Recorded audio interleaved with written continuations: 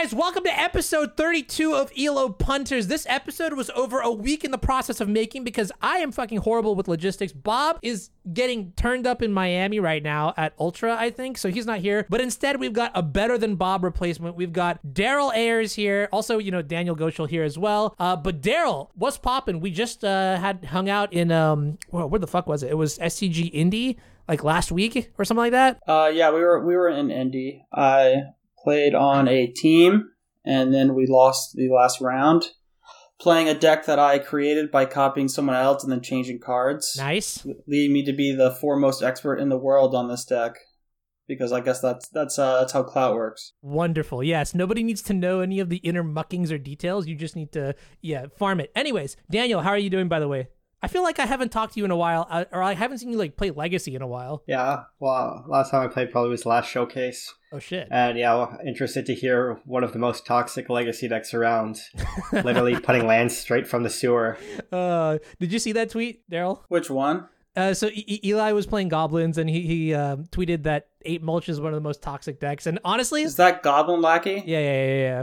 Yeah, I replied to his tweet and asked him if he tried Mind Goblin for the matchup. Oh, okay. Well, dude, I wish I had come up with Mind Goblin before everybody else, because the feeling of getting someone with any sort of D's nuts joke is I don't know, man. There's nothing more invigorating in this world, probably on par with having a kid. Okay, I'm not gonna actually double down on that, but I don't know, D's nuts jokes, A+. What have you guys been up to otherwise besides Magic? Usually we do this thing before we get into the meat and potatoes where you just shoot the shit. So shoot the shit. No. Cool. Okay. Yeah. Daniel, have you been up to anything else? No. The fuck, man? Really? Okay. Let's chill. Are you guys playing any PTQs this weekend? Or this week, rather? Because it's PTQ week right now, right? I O1 dropped the first one today, so I'll see how the rest of them go. Okay. Are you playing all of them? I don't know. I'll play some of them, probably. Maybe all of them. I don't have any plans yet. Okay. Are you playing the Legacy one? I'll play some amount. I know that. Okay. I bought 2, because if you buy one of those event pass tokens, you get an unlocked account. But if you buy 2, you get entry to a PTQ 2. So I just bought 2. Mm-hmm. I'll probably play a couple PTQs. I'm not sure. I just bought the token because I knew I was going to do it anyways. So see, Daryl, I feel like you're not a real PTQ grinder. Maybe back in the day it was more like that, but I used to play a lot more. Yeah, I just don't care much anymore. The new PTs are so horrendous. I mean, I've been. I'm pretty close to just quitting Magic and playing Flesh and Blood, so... Oh, shit. I would say that I'm not that into PTQs anymore, yeah. Okay. I feel like the Daryl Ayers recipe is when there's an event coming up, you test your mind out. So for this indie, right? Did you test a lot? Yeah, I probably played a couple hundred matches. What the Okay, that's a lot, dude.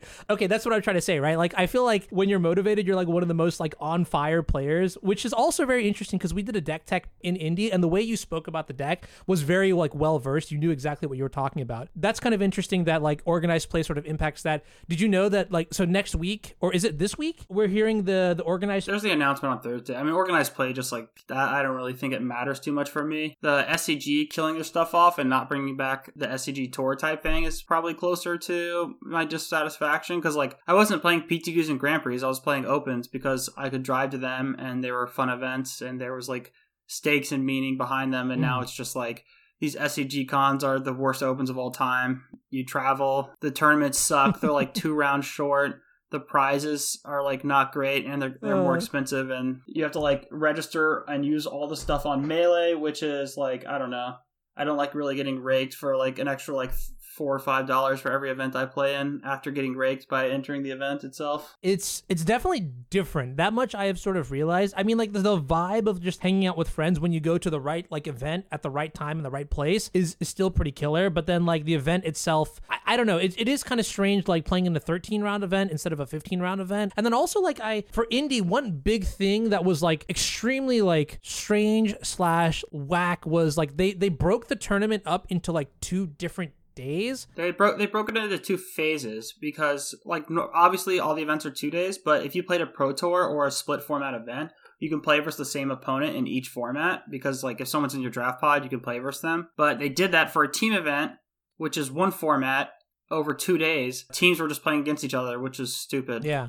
Like, I have no idea why they did that. Did you? Okay, and I feel like you actually got like the bad side of luck. So I remember like David Lance's team, they eventually made like top 6. So that's another thing too. It's top 6 and it wasn't top 8. 13 rounds, top 6, real strange numbers. But David Lance's team, like they played against, they were X2, and then they played against the X22 team in Swiss. That's when the player got DQ'd, so they got a free win. And then they played against Ellenbogen's team, who was number 1 seed at the time, and then they just got like scooped into the top 8 like in the last 2 rounds or some shit like that. I feel like something weird, like day 1, something happened for you too, right? Like some weird like logistical stuff like that. Our day 1 was completely unrelated to that. What happened is we were 5-1 going into round 7, and I had gotten a GRV. So on the slips, what they had it is there was 2 boxes. One you checked that you got a GRV, and one was checked for drop. So the judge filled our slip out, checked us for a GRV, and then they dropped us from the event, and then they had to re-add us after round 7 was starting. And when we went up there and we're like, yo, what's up? You guys dropped us. Like, why? They pulled it up, like, oh, mistake on our end. We'll just re-add you. And then after like 5 minutes of them like thinking about it, they were like, well, there's no buy this round, so you guys get the buy. So we just like high rolled into a free buy in round 7 to go 6-1. But then, so like we got like super benefit from that. But then on day 2, we got shafted because we kept getting like pair downs and playing versus like random teams. And all the other teams that were 1 and 2 losses were just playing against each other for the second time over and over again. Oh. And we just played. And so like our breakers were like, it's like the worst breakers I've ever seen in an event basically. So like we got super lucky by like TO error, but then we also got shafted by horrible formats. Dude, I'm 110% sure that is like an MTG Melee related issue, because I've used a lot of Melee in the back end, and I think it's like a good Melee as a concept is very good, and it's I think I talked to Brad Nelson about this, so I'm not really sure. I don't think it's a Melee issue. I think it's the way that they use Melee. Like they could have done the same thing in Wizards Event Reporter like back in the day. So I don't know why they set it up in 2 phases instead of like 2 days or like 2 like what, you know what I'm saying? I don't really know the inner workings. Yeah, they could have just made a 113 round event. Yeah, right? I don't know why they did it the way they did. Well, I think one thing that was interesting to me was like the idea of like resetting breakers in between day 1 and 2, and maybe that's why they did that. But all in all, like I just think like, because I've run into issues with Melee where like breakers the got pairings reset, for like did they? one team. Well, if you start a new phase/event, like don't they? I think I don't know. I mean, I don't keep up with this stuff. The only thing I'm going to do is complain if it sucks and then not complain if it's good. So like my job isn't to like worry about this stuff, so I don't look into it. Fair enough. That's a pretty smart approach to it. But yeah, I don't know. All in all, like I hope they have this stuff figured out for Modern, because it's weird. But are you going to Dallas? I am going to Dallas, yeah. I'm not going to go to Pittsburgh, though, because I don't really like limited. Yeah, Team Sealed, not for me. I don't think I'm going to go there either. I'll be in Dallas. I'll be trying to do some coverage, which is something I'll talk about in just a little bit. But Daniel, I have a question for you. Last question before we sort of just like move on to stuff. Dude, how do you feel about... Okay, so this is a question that... You're pretty big into crypto, right? How do you feel about Storybook Brawl being purchased? Don't say that publicly. It's a shame. Wait, what? Can we delete that? Can we get started? No. I'm not attaching any sort of extra stigma. I'm simply putting in like an association. You are pretty big into crypto. How do you feel about Storybook Brawl being purchased by FTX? It can be interesting. They have deep pockets. It'll be interesting. I saw this, Javier reinstalled Storybook Brawl, I think, the next day. So we'll see. Maybe they'll do something interesting with some tournaments, but I have no idea. You think Hasbro should sell Wizards of the Coast to FTX? I don't know if they would. That's kind of weird. They're kind of a big company. Well, I did see Hasbro was in the news today, because remember when there was that AltaFox proposal, if you remember that? Oh, shit. Yeah. What happened about that? They denied it. They said that they didn't think that their candidates they set up were good enough. So I guess that's a little shade at John Finkel. Wow. And they have a new plan or something. So we'll see how it goes. I didn't know that. That's actually really interesting to hear. Taking a fat... I mean, I guess times change. Now they're taking a... Okay, whatever. I'm not going to say they're taking a fat... But wait, so it was 2 less rounds? Is it because is there less people, or is it just 2 less rounds? I think it was like 300 teams, so probably like the Swiss Cut or some shit like that. I don't know. Not 100% sure. But okay, that's interesting. Yeah, for anyone who's not sure, like FTX is like... What is it called? Like a crypto exchange, right? Yeah, they're like a giant company, though, yeah. I think. Like, very... like... They're valued at a lot. They're very big. You know the California Gold Rush? FTX is the people selling you the shovels. Ooh. It's basically what's happening. Yeah, they sponsor LSV. I think some of the CFB guys, I think like Matt Nass used to go to the same LGS as the founder back in the day or something. No way. I think that's related to why they bought... Isn't Storybook Brawl like ran by like Dire? No, I don't think it's Direwolf, but I think like Matt Nass is like easily one of like the lead developers or some shit like that, right? Yeah. So that, yeah. Yeah, they used to know each other back in the day or game something. It designers, was kind of I guess funny. I would say. But yeah. Okay, that's kind of interesting. Yeah, so FTX, I've also seen like TSM FTX, like they recently like got together, and recently like within the past year or something like that, for anybody who like plays League or like Valorant or blah blah blah, you know. But okay, all right, I don't know, I just interested because like I know like obviously like Twitter is kind of just like a cesspool of like emotions, but Twitter was not happy about that. They were like, oh, this is like the blah, blah, blah, selling our morals, and I was just like, I don't know, maybe this is probably a good thing, but who knows. I have no idea how these things normally play out. In case anyone has any thoughts on that, I would love to know. That being said, what's up? I would definitely keep my eyes peeled on that game because I don't know what they do, but they might do interesting stuff because it's like, yeah, a company like that hasn't, you know, owned. They might do interesting stuff with tournaments, so I would keep my eyes peeled. Maybe they could have some good tournaments in the future. Yeah. Let's talk about stuff that's going on today because I just wrapped up a little bit of gameplay on my stream where we were playing this deck that Daryl's talking about, 8 Mulch. So Daryl, why don't you walk me through this deck, because it's not exactly what I think it would be. So like it's lands, but not really. I mean, it's just a land deck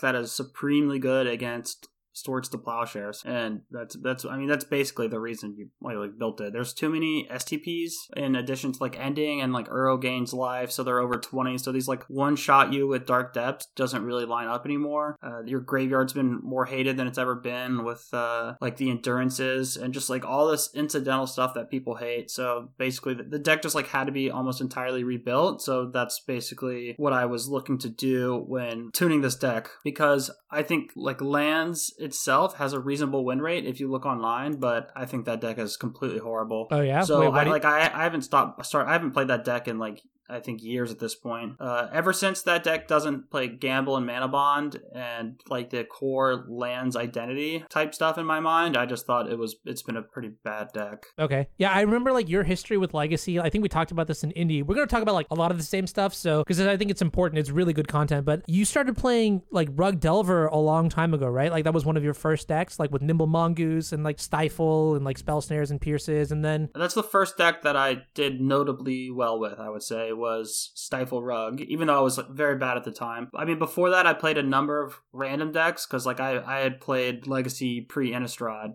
somewhat casually or whatnot. Like I top-aided one of those old SCG 5Ks playing like Mental Misstep, Dark Depths, Hex Mage, Night of the Reliquary deck back in the day. Oh damn! I think it was called Punish. It was called I can't remember. I think it was just like Junk Depths is what people called it back then, because the deck had Living Wish because it could get Hex Mage or Dark Depths. You had Knight, Dark Confidant. Back then it was like a mid range. It was just a mid range deck basically. Yeah, it sounds like it's like a long time ago. But then Rug Delver, and then after that, like how did you get to lands? My first interaction with lands was getting crushed by Kurt Spies in the finals of a Baltimore Open when I was playing Rug Delver at the time. And then there was maybe 6 months later, I don't know. It was within a year or so, I was at an open. I didn't top 8 the invitational, so like I had my Sunday free, and I didn't want to play Delver or whatever legacy deck I had with me at the time, but I still wanted to play. So I was like asking if anyone wanted to switch just to play something different, and then Kurt was like, "You can play lands if you want," and I was like, "Oh my god, are you sure? Like, I borrow your like lands." It was like a full Japanese lands deck, and he's like, "Oh no, like I'll vouch for you. You're good for it for the guy I borrowed or whatever," and like I just picked it up. I think I top 16 that, playing like not great, and the deck felt like incredibly broken to me, and I just bought it on Moto and started playing then.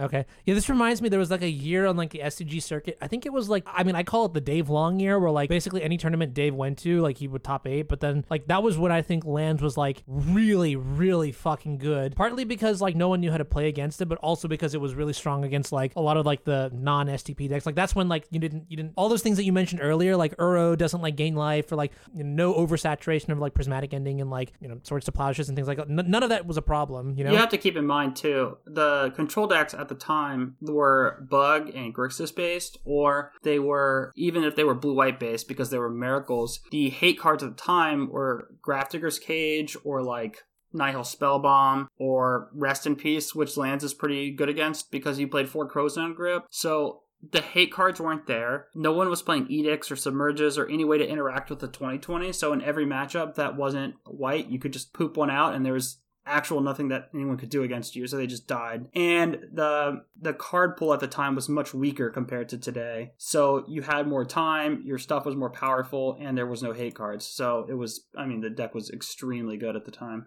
Yeah, that's kind of interesting because, like, I'm looking at the list that we've got right now, and so I guess the best way to find this specific 8 mulch list, twitter.com/Daryl_Ayers, right? Yeah, that is my Twitter handle, Daryl_Ayers. Yeah. Yeah, perfect. Okay, so go there and you'll be able to find like a picture of him flaunting only 1, not 2 Tabernacles. Which, by the way, this deck does play 2 Tabernacles. So if you are going to play this deck, I mean, maybe you could do with just 1, but like, I don't think you need to in the crop rotation builds. But I tested a lot of builds without pre-crop rotation, and I had 2 Tabernacles in the main deck at the time. Okay. Which is why I really wanted to find a second Tabernacle for the deck. But I think you could play 1. It's fine. It's not as nearly as good in this version as the previous. Okay. Yeah. You have much more pressure with the Dark Depths Despine Stage combo. That playing a very long control game doesn't happen as frequently. Okay. So then, I mean, like, walk me through this, because you said you played like a couple of 100 matches with this, maybe like 150 or something. I mean, yeah, some I played obscene a lot. amount though. Like that's still pretty ridiculous. You know, like 150 matches. Like I'm pretty sure most players, like your average player, does that in like the course of like I don't know, like multiple months. And like, you know, you did this all for 1 tournament. So like I put a lot of stock into that, which means, and also like the fact that you're a good player means your insights from this are pretty valuable. So maybe like walk me through your deck construction process, because I know you said you started with a list and a lot has changed from that list to like your first iteration to your second, third, fourth, whatever it is. So like walk me through that process. Yeah, sure. So I started off with not being sure what to play in Legacy because I thought the format is very bad, which it is in my opinion. And I was just going to play Delver, hate my life. I'd been playing a decent amount of Delver, doing reasonably well with it, but not feeling like I have an edge anywhere, and I'm just playing a good deck and hoping I win my coin flips, like my weighted coin flips, which is what Delver is. And then I played against someone playing this green-white deck. It was like a green-white mulch version of lands at the time that top 8 at a challenge. I actually beat it playing Grixis Control with Hidetsugu Consumes All. Mm-hmm. And after I saw that person top 8, I was like, oh, I played against them. And I thought their deck looked interesting, so I gave it a try. And it seemed like there was something there, and I just tested lots of different versions of the deck. I actually, in my brewing process, what I did was I tested every version, not every version, but whenever I brew a deck like that, what I do is I take the core elements of the deck and then add it to a Moto deck file. And then I think of every card that I could play in the deck that would be reasonable and add it to 1 deck file. So I think I have that deck file saved still on my computer, and it's like 200 cards in my main deck and like 150 cards in the sideboard. Oh, shit. So then every time I go to play a version of the deck and like try to like reimagine ways I could put it together, I have every card I could play. So then I just start cutting stuff from it. And then, like, I'll say, what if I tried the combo this time? Okay, I'll add Dark Depths Despine Stage I didn't have before. That means I want crop rotation, and the Uros are bad, so I'll cut those. So, it, like, basically, every time you try to rebuild the deck in your mind, you don't miss anything. So I just, I go through that process. Yo, that's actually kind of crazy. I normally, when I build a deck, I'm like, oh, you know, I want this card and I want that card. But like, this is for anyone who is interested in like building, take notes, because that sounds really fucking smart. Yeah, so I did that after running into that person and seeing they top forward a Moto showcase. It was maybe, I can't remember. Its deck started off as white because that's what they had, but it wasn't really like a white deck. It just had like Horizon Canopy and Hall of Heliod's Generosity, some random cards in the sideboard, like one Deafening Silence, I think were the only white cards. For a while, I think the list I played the most with was playing Uro. And no Dark Depths combo. So I had Uros, mulches, like the 8 mulches, 8 ramp spells, and that was it. So that's my spells. I played 36 lands. And the blue was pretty solid. It really, really, really smashed the control decks. You were still like a 0%er against combo and very, very linear decks. But the reason it was so much better versus control, even compared to the version I'm playing now, is you didn't have cards like Crop Rotation in your deck. You had Uro, which draws a card and plays a land, and they kind of have to interact with it. So usually they would STP it or do something. Or you would replay it eventually, then they would STP it. and you would, draw 2 cards. It helps use the excess cards that go to your graveyard from mulch, as well as gaining life was obviously good. So like you bought more time if they played like a turn 3 endurance and started to attack you. The other 2 big blue cards that were in the deck were Talaria West and Otawara, because Otawara interacts in a lot of really favorable ways that you wouldn't think on the surface. So like against Dark Depths Mirrors, you can just let your opponent go for it, and there's basically no interaction in the format that can stop Otawara because it is colorless through Sajiri Step. Talaria West was really strong as a tutor target because it was I think I played 3, because it's a unique land for Field of the Dead. You can play out really early because you need the blue mana regardless. And then like your second and third Talaria West, or when you loan the back, find additional Field of the Deads, or that they can find you like a Tabernacle or your Blast Zone in uncounterable ways. Wait, so that was really powerful. Yeah, I mean it's a little bit slow, clunky, but like I think this deck more than any other deck I feel has the capacity to just like ramp on mana a lot faster just by virtue of playing 4 explorations and the 4 mana bonds, right? And you mentioned something super early on, which was like you feel like ever since the deck started cutting the mana bonds and the gambles that it got a lot worse. That's my first question, is like why does that actually make a big difference? And then the second question is, we haven't talked about one very important card in the format, which is Urza Saga. So like start with the first one, go to the second one. I want to like pick your brain and figure out. Okay, so the gambles and the mana bonds and stuff, it's like if you play Dredge and then someone's like, oh, I've been playing versus a lot of Dredge hate recently, I've tuned my list to be good against it, and then they showed you a deck where they cut like 4 random Dredgers or 5 and added like 4 Tarmogoyfs and a Dark Confidant, you would look at them and be like, what is wrong with you? What are you talking about? And it's the same thing, because if you look at these lands lists, they just cut a bunch of random engine cards and they're like, I'm going to add 2 Endurance and 2 Reclaimers for the grindy matchups. And it's like, what are these beating? Like, why? Yeah. It just doesn't make sense. It makes your core deck fundamentally weaker. If that's the case, just play something else. Like, sure, the land stuff is fine. Those are good cards. Those are all true. But I feel like if you're having to do that with a deck that's based around an engine of establishing a loop or like this like prison board state, and that's so weak that you can't win with that on its own, why not just play something else that's much better? Okay. So that's kind of where that goes with the lands. I was getting around to the Saga part because that is like an important part, right? It's like a staple of every format it's legal in. It's so powerful. It's like a tutor. It makes threats. It does everything basically. But I just found that the artifacts were really awkward because you basically want a bunch of really good tutor targets as one-ofs, but playing 8 mulches makes that look really stupid, especially if you throw in a Dredge loam, because what if you need your Soul Guide and you just mill it? It's horrible. Like, it's so important. Or let's say you get unlucky and you mill 2 of your things, and then you start, getting extra sagas in play, and then you just don't have targets to tutor up anymore. It just makes the card much, much worse. And because if it didn't have that third line of text, I don't know that you would play the card. If it just made 2 constructs and died after you spent 6 mana, I'm not sure that's a card you would play, and that's often what it did in this deck. Furthermore, it was worse than even that card because most of the time you would not make the first or sometimes not even the second construct. So you'd have like a 1/1 or maybe a 2/2 after you tutored, or like 2 3/3s at best, and then they would bolt 1 or just STP 1, and your creature's horrible and it does nothing, and you spent a land that then died, so now you're farther away from having 7 lands for Field of the Dead. So I just kept feeling like, what am I doing with this? Wow. And it was a pretty powerful card. Like, it was at best in the unfair matchups because you could tutor up a Needle, or like you could basically mulligan to a hate piece and then have a Saga and then find another hate piece. But I just found that wasn't winning me games anyways, so I tried to move away from Saga and become more of a field deck and just really push into that direction. That's so interesting because like in most contexts, I've just found that Saga it's just so insane, but like everything you say here makes a lot of sense. And I guess that's something that you just have to like get through experience, especially when you're like building this deck from ground up. It's weird, but yeah, because also I noticed like this deck isn't playing like Mox Diamonds and things like that, right? It's really just relying on the 1 mana enchantments to sort of get out, which is kind of interesting because like I feel like everyone's so high on cards like Meltdown for artifacts and Saga and things like that like having enchantments as your primary go-to, you could just get to blank so much hate, and you're really coming at like the format from like this like right side like punch or whatever, jab. I don't know boxing, whatever the fuck, you know what I mean? Yeah, I mean that is another thing too. You just play a completely different completely different cards that sidestep the hate being played. So if you look at the format, basically no one is playing cards like Surgical Extraction right now, which is another thing. Even though this deck is uniquely good against Surgical because of you use Mulch as a card advantage rather than being all in on Loam. So that's the case, and then you do sidestep all the artifact hate that people have to play right now for all the Saga decks. So that's another angle of it too. Okay.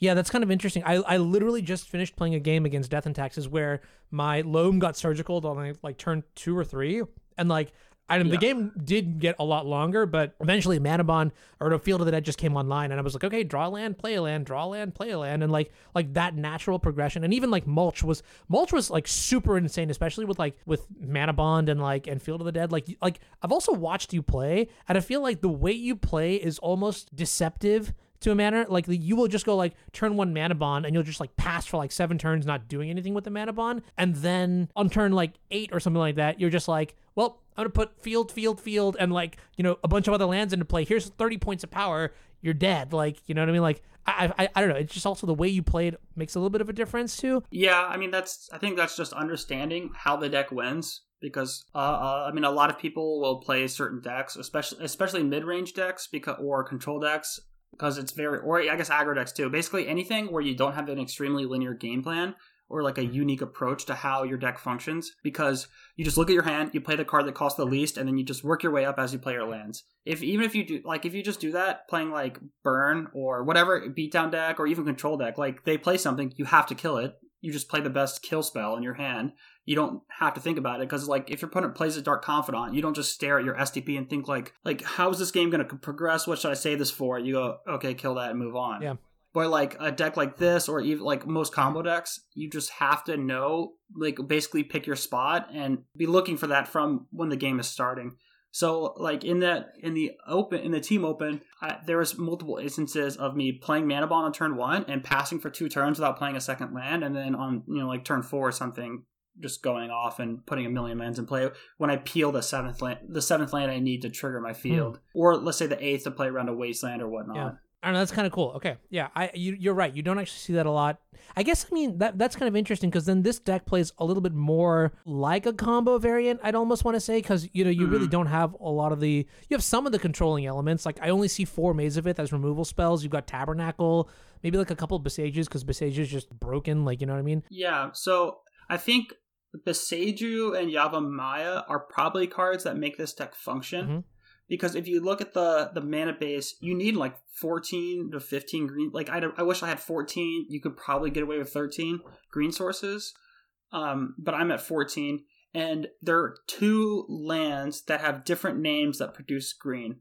So within the past year, both of these have been printed. And Beseju answers a lot too, obviously, because, I mean, you can find it off mulches and you can loam it back. You can, like, kill a Dark Depths with the trigger on the stack. You can kill Blood Moon, or, you know what I mean? The card's so insane. It does so much. But before that, I mean, because this is basically a mono green deck, and if you just look at the mana base, one thing I want to note is you get to play 2 colors for, quote, free. The first one is, like, all your lands always have to be untapped and tapped for green, but the only way to get this many unique lands that produce green is basically by playing dual lands, because if you, like, there's only forest and snow-covered forest, and then beyond that, you, like, I have some taigas, I have a stomping ground, and then like a grove. If you played white, you know, you could have like a temple garden, a horizon canopy, this kind of stuff, because that's the only way to get enough cards that don't have the same name that make green. Okay, yeah. So that helps you in that regard too. So then, backtracking, I want to talk about like splash colors here, because you mentioned something about playing Uro. You also said something about like combo still being bad, but like when you play blue, I'm assuming you add like Flusterstorms into the deck. So it's interesting that. Nah, I think Flusterstorm is unplayable. Yeah, it just doesn't do anything. All the combo decks these days are artifact combo decks, like an 8-cast deck.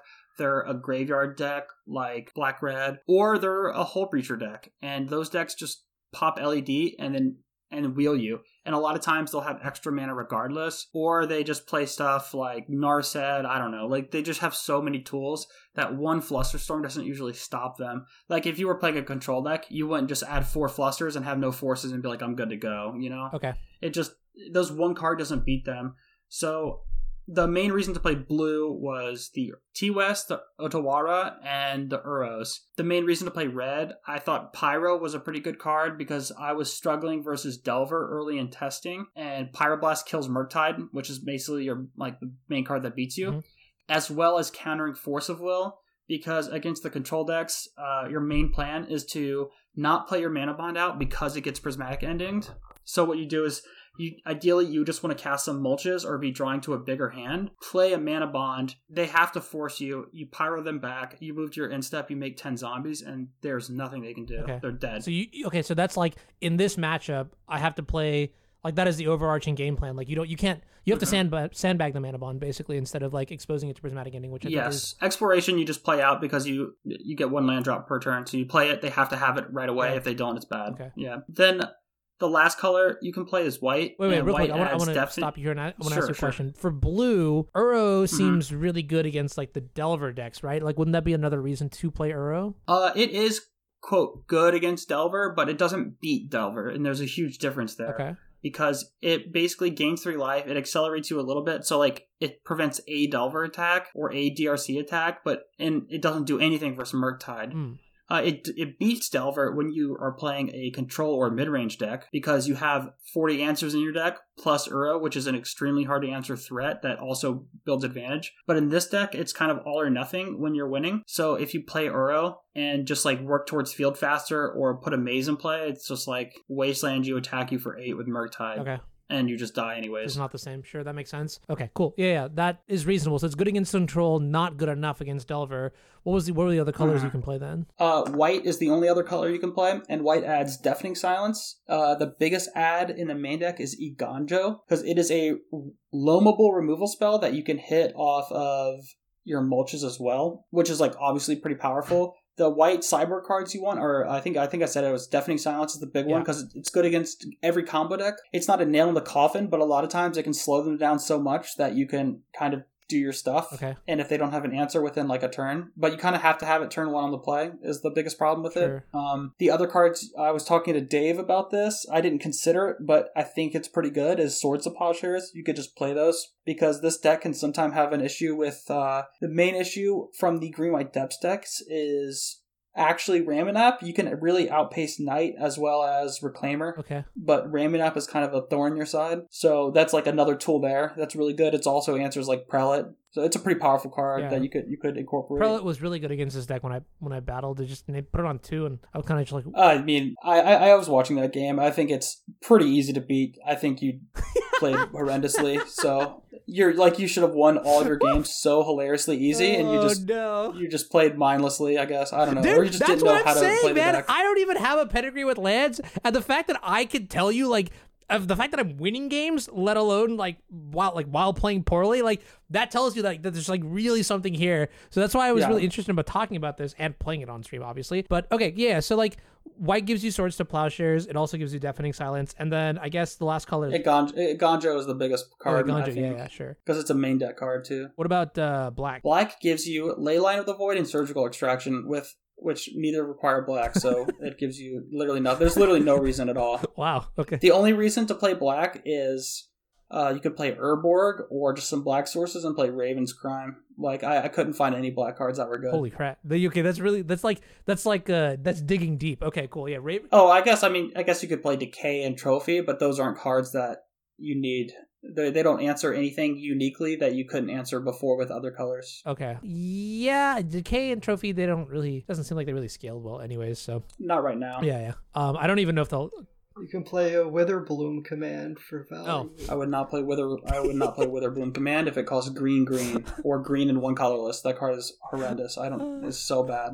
So somewhere out there, the 4 color players are crying. Let me ask you a question about like certain numbers though, because chat is asking. I mean, like the question is why 2 Tabernacles? Why not more? Why not less? How do you? Okay. So like break down the mana base for this deck and how you came to the exact numbers, because like you've got numbers in the main deck, numbers in the sideboard. sideboard. Like it's all over the place. Okay, the spells are easy. You play 4 of all the good ones because they're broken in the deck. So that gives you 36. That gives you 24 spells, and then the mana base is actually. I mean, I guess it's simple to me now too, but I play 4 of the good ones. You have to have 4 field. You have to have 4 wasteland, and your only way to interact with the board is maze. So you need to play 4 of those. Okay. And the last one you play 4 of now is Thespian Stage because it's combos with Dark Depths. Obviously, it's insanely good with field. Because a duplicate stage can copy their lands. Like, oftentimes, I'll play stage out early and then copy their land on turn 2 or turn 3 in order to get a different name early. And then later, it's extra mazes, extra fields. Like, it does everything. Okay. So you play those 16 cards, which are all 4 ofs. And then if I could, obviously, I would play, 0 green sources because they suck. But... You have to play mana you have to play colored mana to cast your spells. So you play 2 Yavimaya because it's super broken. It's so good with all your lands, but you can't really play that many. Like, it's a legendary land. You have to have unique names, so 2 felt fine. Same thing with Beseju. Super broken. Yeah. You don't really want to draw more than 1. I mean, drawing 2 is usually fine, because you can hold one and channel the other one, but unless the channel is actively good in the matchup, it's a pretty big detriment. When is it like, what are the matchups where it's good? What are the matchups where it's bad? Like, I guess killing enemy Dark Depths. Almost every fair deck, game 1, it's pretty bad. It's literally forest that gets wastelanded. Okay. Because no one has artifacts and enchantments versus you, and you don't need to just Ghost Quarter a random land where they can get a dual land. Sure. It's just super broken against lands, Death and Taxes. It's not as good against Death and Taxes game 1, but just all the artifact decks. There's a lot of random artifact decks. Even 8 cast, it's super good. It kills Saga without you having to wasteland and miss a land drop, so that's really strong. I played against Painter and just mauled them with it. Same thing versus Cloud Post. They needle you, but you just Besage and wasteland them into oblivion. Yeah. So, I mean, it's just such a powerful card that I have 2 in my main deck, and then obviously I have the additional 2 in the sideboard. As for the mana sources, the rest are just lands that produce green that have no other effects. Effects lands are the best ones, obviously. What they do is they always can find a unique named land, no matter how many other green sources you've drawn. You have 4, I think, unique lands to find, so they just always find one. They do have diminishing returns because the deck is so tight, you can't play 10 fetchables like you would a normal deck, so I think I have 5. Yeah. Grove of the Burn Willows is just another green. It's literally just forest, but it helps cast Sideboard Blast. It's the best untapped red-green land. It's the best one. The other ones are Propulsion Forest. They deal you damage, and gaining them life doesn't matter. Okay. And then the fetchables are pretty easy. You play the 2 Forest, you play a Taiga, and you play Stomping Ground because they have unique names. And then I played a second Taiga because I wanted one more fetchable, and it's the best fetchable, especially against Delver, where it's an untapped red source that deals no damage and helps cast Blast. Okay. Wow. I need to give you a major compliment here because everything you're saying, most people cannot explain. If you ask me why I put cards in my deck, I cannot give you near close to this level of reason and detail. So keep it coming. I like this. I hope people who are listening also appreciate this because this is good. This is good. This is I mean, that makes sense. That's why I don't ask you what cards are in your deck. And then the last 6 lands, I wanted 2 Dark Depths because obviously you want more than one so you can combo more frequently. You want a second one in case one gets wastelanded so you can crop rot for it. If it weren't for Delver, I wouldn't play Dark Depths. I think the combo's pretty bad right now. Okay. But I was really suffering in the Delver matchup without Dark Depths, which is why you see a 2-2 split and the move towards crop rotation. If it weren't for Delver, I wouldn't play crop rotation either. Oh, okay, interesting. Wait, can you explain that? So you just need Dark Depths in the Delver matchup that badly that you're playing crop rotation? Yeah, they really can't. They really don't really have a way to deal with it at all. Okay. Field of the Dead is bad against them because all their guys fly over the zombies. And then if you don't have Dark Depths as a threat to just one-shot murder them... Yeah. Then the only cards in your whole main deck that they have to beat are 4 Mazaviths, so they just wasteland your maze and attack you. Okay. Ugh. But now it puts them in this weird pinch where you're mazing them, you can set up towards field, and then stage makes extra mazes because you play stage now, and then you can also threaten a 20/20. So if they just waste your maze early, they might just die instantly. Okay, yeah. And then the Tabby, Karakas, Blaststone, and Bog are all just really powerful one-ofs. I wouldn't play Bog main deck without the crop rotations. In all my other lists before crop rotation, I had Bog but ended up cutting it because it's just a mediocre value land that is sorcery speed, good against some stuff, but you have to have it at instant speed to get value at to truly get to be broken, Yeah. you need to have it at instant speed. Okay. To be like a medium land, it's whatever. Was your blue list playing Ipnu Rivulet, or is that card bad? No, I don't think it's worth playing the one. Well, that list didn't have crop rotation, so I couldn't okay. tutor it anyways. I'd have to find it with like mulch, which is bad. Yeah. And I just don't respect Doomsday at all. I think that deck is really bad. Okay. It's obviously super broken deck and beats everything but Delver, but if you can't beat Delver, you lose every event, which is why it just does horrible. It's when even like online it does well because there's really good Doomsday players. Mm-hmm.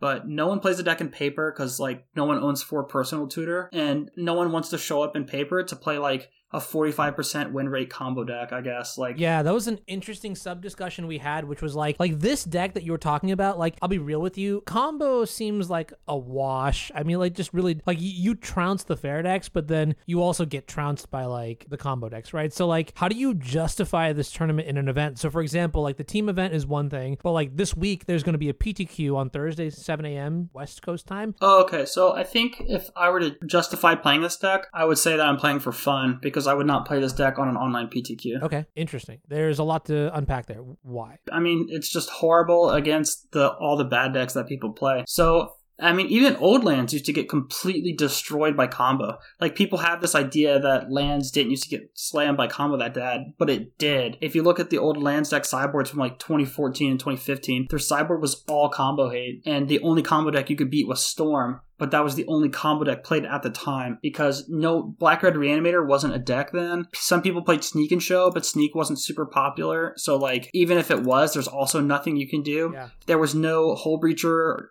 LED back then. There's just a lot more combo decks now. And even now, you can choose one combo deck to beat, and I chose Black-Red Reanimator, which is why I have 4 Surgicals, a Cage. I used to have a second Cage over the second Blast Zone, I think. And then I have the crop rotations for the Bog. So you have like a lot of tools to beat Black-Red. And then, so that's the only combo deck I can beat now. But back then, the only combo deck you could beat was Storm. So you played 6 Spheres, and like a Chalice. Okay. And you beat Storm like 45% of the time or something. There was good overlap back then too, like Sphere against like Ponder, Brainstorm, Top, Counterbalance, all that sort of stuff too. So I guess maybe that was. Well, everyone who brought in Spheres against like Ooh. those decks was sideboarding badly. Ooh, okay. All right, I could respect So that. I mean, people thought it was overlap, but it wasn't. Okay. Like, you just sideboarded bad. Yeah, I mean, that's kind of interesting. I guess with all these tools, you have 4/4, and like, you know, the Cage. You have a decent chunk of game against Black-Red, for example. But yeah, I see what you mean. Like, I beat Black-Red twice in the Open, actually. oh yeah, wait, that Like, if you 2-0? look at the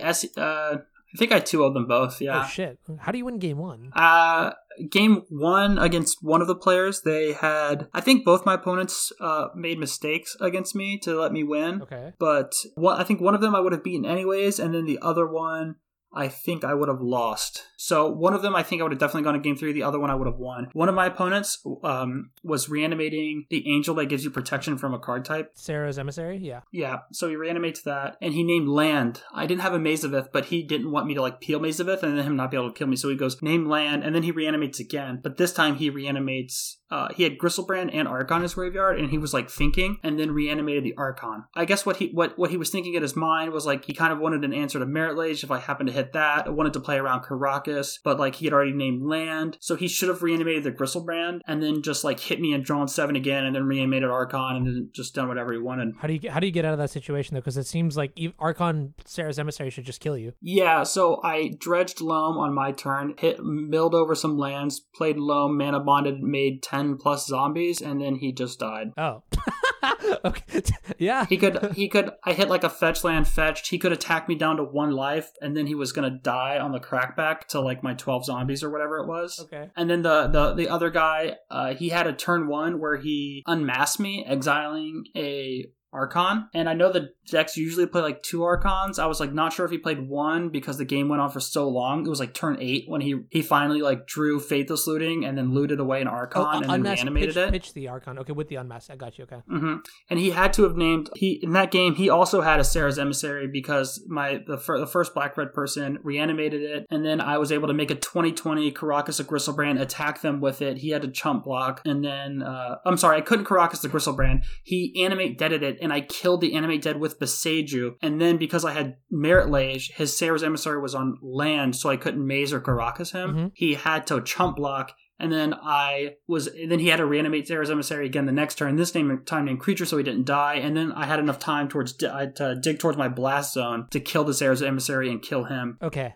I think that follows. It's weird because Black Red is usually this kind of deck in my mind that just like completely shreds you. But like, I guess once you get your lands into play, you could actually just like win games that you have like other decks just can't win. Like you were telling me a story about a control player that like wheeled you a couple times. Yeah, so there's a lot of decks where if you establish your board, you go so over the top with field and maze and depths and all this other stuff that they actually can't beat you. So in that event, it was two separate opponents played Hull Breacher or Narset and then wheeled, and then I won those games. Like, they wheeled me multiple times, and I just played a land off the top of my deck every time against one of my opponents. He did that, and then played like a Shark Typhoon. I leveled up a Blast Zone, killed that, copied the Blast Zone a bunch of times with my stages before I sacked it, had mazes in play, and then eventually, after like 7 or 8 turns, I had all these Blast Zones in play. I drew maze, played it, made one zombie, pass turn, and he knew I was just gonna like copy my maze with my Blast Zone or my field with all my stages, and then just play more zombies, and then he would die eventually. So like, he was thinking for like a minute on his turn. I just said, "Can you win?" And he just thought for a second, said no, and scooped. Holy shit, bro! That is some big dick energy right there. I'm not gonna lie. Just like,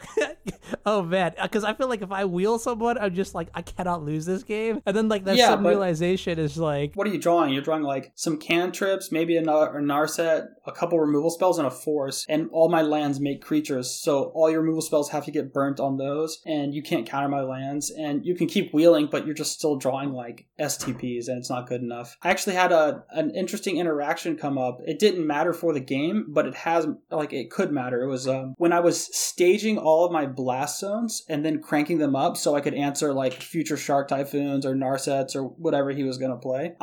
So you stage the land, you level it up, it gets counters, but then you can stage something else. So then I staged like my mazes. Yeah. So I had mazes with charge counters on them, and if I use that maze later to copy my Blast Zone again, I still have all my counters. So like within a turn cycle, it's ready to blow up whatever number I had set it to. Jeez. So like you can charge and then alternate what like land you need and still keep your charge counters too. Yeah, I mean those are some pretty sweet scenarios from the event. But like you said earlier, so then if you cannot beat all the decks that you expect in the online event this Thursday, why would you play this deck at all in an SCG event where like wouldn't people just play like those decks as well? No, they don't. So if you look at the Moto metagame, it's way more diverse than in real life, because online, especially in leagues, you could probably get away playing this deck in a PTQ or like a showcase challenge or something like that, like any kind of higher level of play event, because people will play the good decks. But if you play this deck in leagues, I went 4-1 or 3-2 in every league I played. I don't think I 5-0'd once, and I absolutely slammed every fair deck and got completely rolled by combo. Like, I played against LED constantly. But if you look up the win rates online of all these LED decks, their win rates are like 45% for the best ones. So it's like these people are playing these decks because they're fun and they're fast. And that's why they play them in leagues. And if they want to play for real and win a tournament, they play Delver and they play Control, or they play Death and Taxes. And that's what you see in the Team Open. If SCG actually published the metagame breakdown going of that SCG, I went into the the SCG Open in Philly and did a metagame breakdown actually of that as well. Like, all the lists were posted online. The metagame is almost exactly what I expected it would be, which is Delver, Control, all that sort of garbage. Yeah. Okay. Delver, Control, Death and Taxes, Lands, 8 Casts were like the 5 most popular decks by a margin that was like substantial to like a very strong degree. You slam all those matchups, and then the only combo deck that was played at all was Blackbird Reanimator, and I built my whole sideboard to beat it. And then beyond that, some people played other stuff, but like they all did bad and stuff. So at a team event, it'll be an even stronger skew towards people that play those decks too. Because like if you go to a team event and your teammate's like, "Hey man, I want to play Karn Echoes, what do you think?" And you're going to look at your teammate and say, "Hey man, I want to win the tournament. How about you play a real deck?" Okay.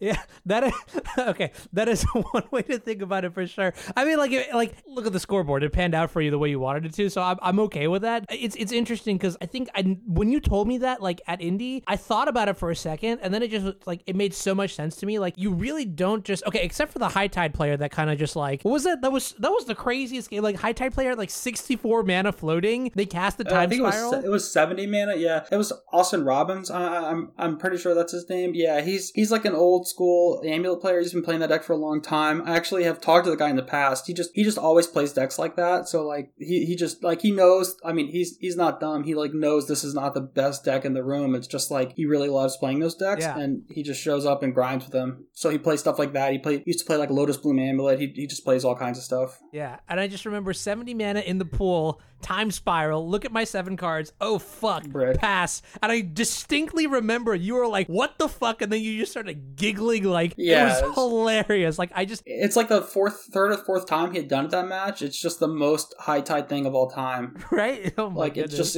it just happens always. Yeah. All right, cool. Well, I don't have much else to go over. I feel like we pretty much broke down this deck. I mean, do you think you'd play it on Thursday? Like if you were going to sign up for the Legacy event? I might. I don't know. Just for fun. Like it's a fun. I have fun with these kind of decks, so I might play it. Yeah. If I was super tryhard, I would probably just play Delver, especially on the online meta, because people even in those stuff, people play like less serious decks. I would say. Okay. One warning I will give is I'm actually not sure if this deck is well positioned going forward. Oh. Because if you look at all the Jeskai control decks, people are moving away from stuff like Blood Moon and playing things like Ruination just because of Beseiju. So like Beseiju giveth and it taketh. Like it's super good in this deck, Yeah. but then like because it's good in this deck, people are playing cards that are much, much more difficult to beat. Less. Okay. Well, I mean, those are all real reasons. I mean, I totally get it. Daniel, do you have anything else to say before we wrap up? No. Well, I'm surprised to see the Return of Ruination. I haven't seen that card in a while. From the Ashes. I think From the Ashes is the one people play, but it's the same thing. Did you want to look at? I don't know. Did you read over the I think there were some Twitter questions online. Oh, let me Yeah, double check.